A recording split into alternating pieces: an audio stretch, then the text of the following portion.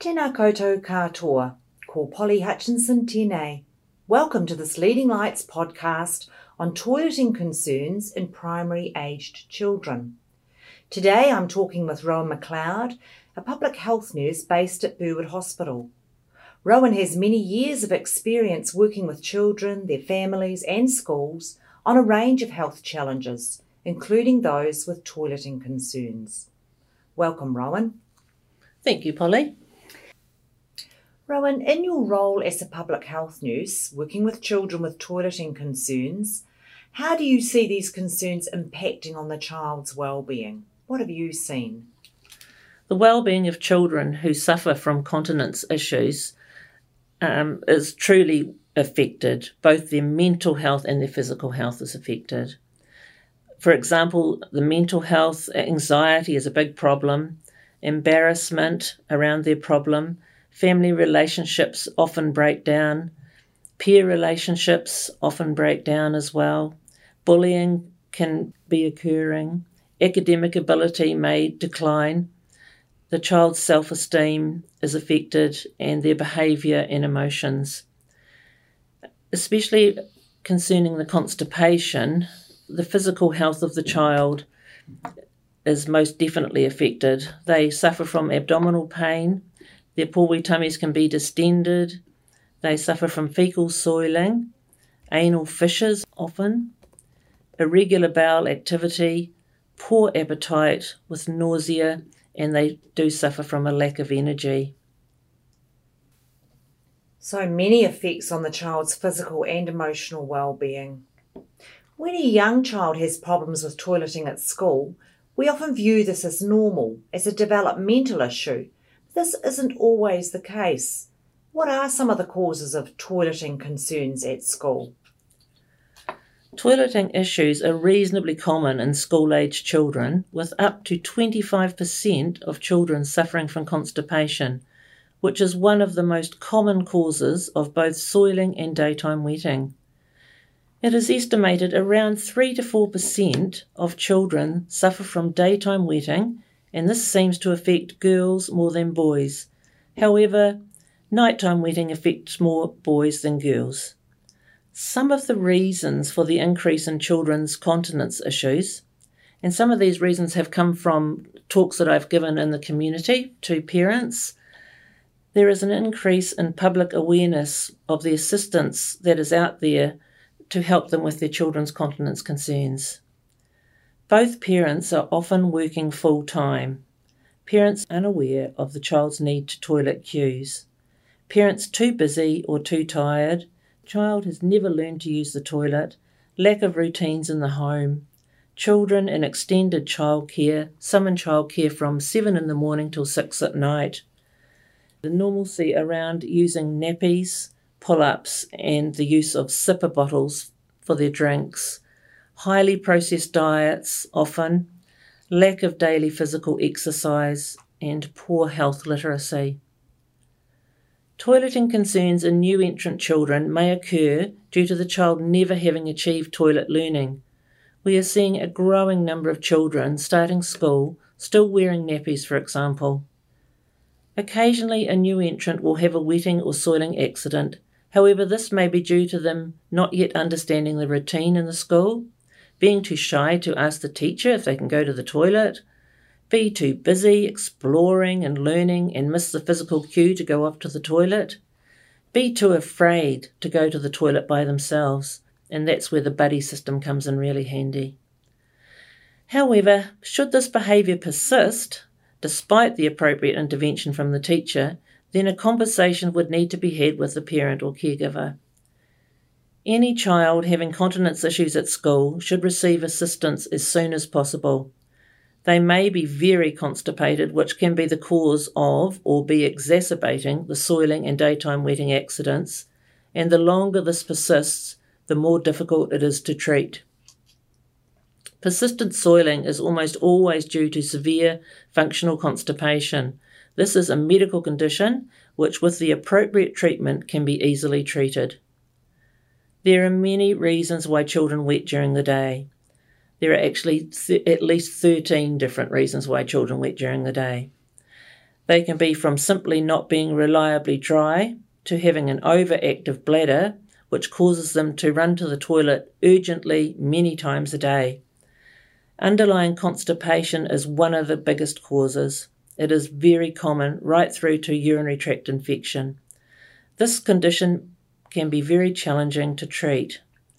You will notice that I have referred to constipation several times, and there is good reason for this, though it may not be a teacher's first thought when presented with a child who is wetting and soiling in class. However, constipation is having a significant detrimental effect on the child on both their physical and mental health, as we discussed earlier. When should a school take steps to address this concern, and what might that involve? Schools should address this issue immediately. In fact, any concerns around toileting should be discussed on enrolment, and if there are concerns for the child's continence, the parent caregiver should be advised to discuss this with their doctor, and a referral to the public health nurse for advice. We accept referrals from the age of 4 years. All referrals require either written or verbal consent by the parent caregiver. The teacher SENCO should discuss any continence concerns for a child at school with the parent caregiver in the first instance. There may already be a plan in place at home, which will need to be followed during the 6 hours the child is spending at school. Routines for these children are very important. Regular drinking. Primary school-age children need between 1,200 and 1,500 ml of water a day. That's the bare minimum that they need. And toileting throughout the day is so important. You may notice their drink bottle marked with the amount they need to drink at both morning break and lunchtime. Allow the child unrestricted access to the toilet. Discuss a toilet sign with the child. We normally use the T sign for the toilet. Maybe develop a social story. This can be useful for new entrants or any child who may be struggling developmentally. You will find a good example of a social story on Leading Lights. Rewards may work for some children. So Rowan, if a school does work with the family whānau and makes a plan to support the child and uses the agreed strategies of regular drinking, free access to the toilets, maybe a social story, maybe a buddy system. But what if there is no improvement after a couple of weeks? What would be the next step? In the case where the school has worked with the child and family and there has been no improvement, then ensure the child has been seen and assessed by their doctor. All GPs in Canterbury have access to health pathways, which gives them clear instructions as to how to manage children with continence issues. If the child is under the care of the doctor and there still remains a concern, then a referral to the public health nurse is appropriate. If necessary, the public health nurse can engage the family with the GP and be an advocate for the family. The nurse will also complete a thorough continence assessment and provide an action treatment plan for both home and school. The public health nurse will liaise with the teacher SENCO and attend pastoral care meetings if appropriate. Rowan, how does a public health nurse support a child with toileting problems? What approaches might they take? Once a referral is received by the Public Health Nursing Service, it is triaged and the referrer family are notified of receipt immediately. The referral is then allocated to a nurse who contacts the family within 2 weeks. Public health nurses here in Canterbury accept referrals for all neurotypical children who struggle with continence issues from the age of 4 years. Children with physical and or learning disabilities are referred to the Nurse Maud service via their GP. We request the family complete a bowel diary, which is kept over 2 weeks, and a fluid diary over 3 days. This provides us with some objective information and begins the assessment process.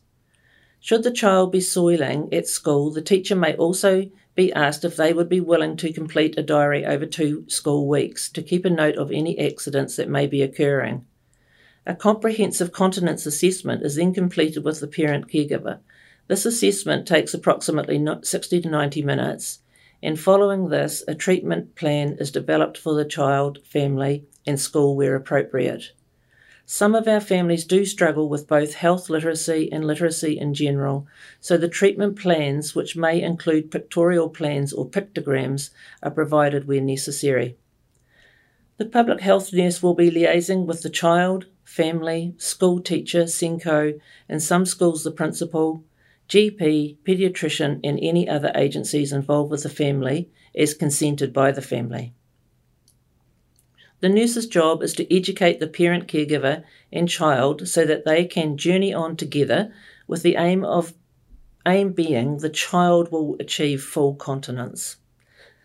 The nurse will also liaise with and refer to the GP when necessary using ERMS, that's the Email Response Management Service. Schools are also able to contact the child's GP via ERMS, when appropriate, to inform the GP of the child's progress. In the case we have worked with the child and family for around 3 months and there is no progress, we will either refer to the GP for ongoing assessment, recommending referral onto the paediatrician. One of the most challenging aspects of working with children who are struggling with chronic continence issues is working with the behaviours that have built up around the concern. Do all children with toileting concerns need to see a GP? In short, yes. We can expect that most children would be certainly clean and hopefully dry during the day by the age of 4 years. Any child who is soiling or wetting at school requires assessment, and the GP is the first port of call. They are the child's primary healthcare provider. We are finding more and more these days that children are starting school in nappies. These children appear neurotypical. There are no obvious developmental concerns. They have just never achieved toilet learning and may fall under the umbrella of what has been termed social learning difficulties. Children with social learning difficulties sometimes have more difficulty in learning continence for several reasons.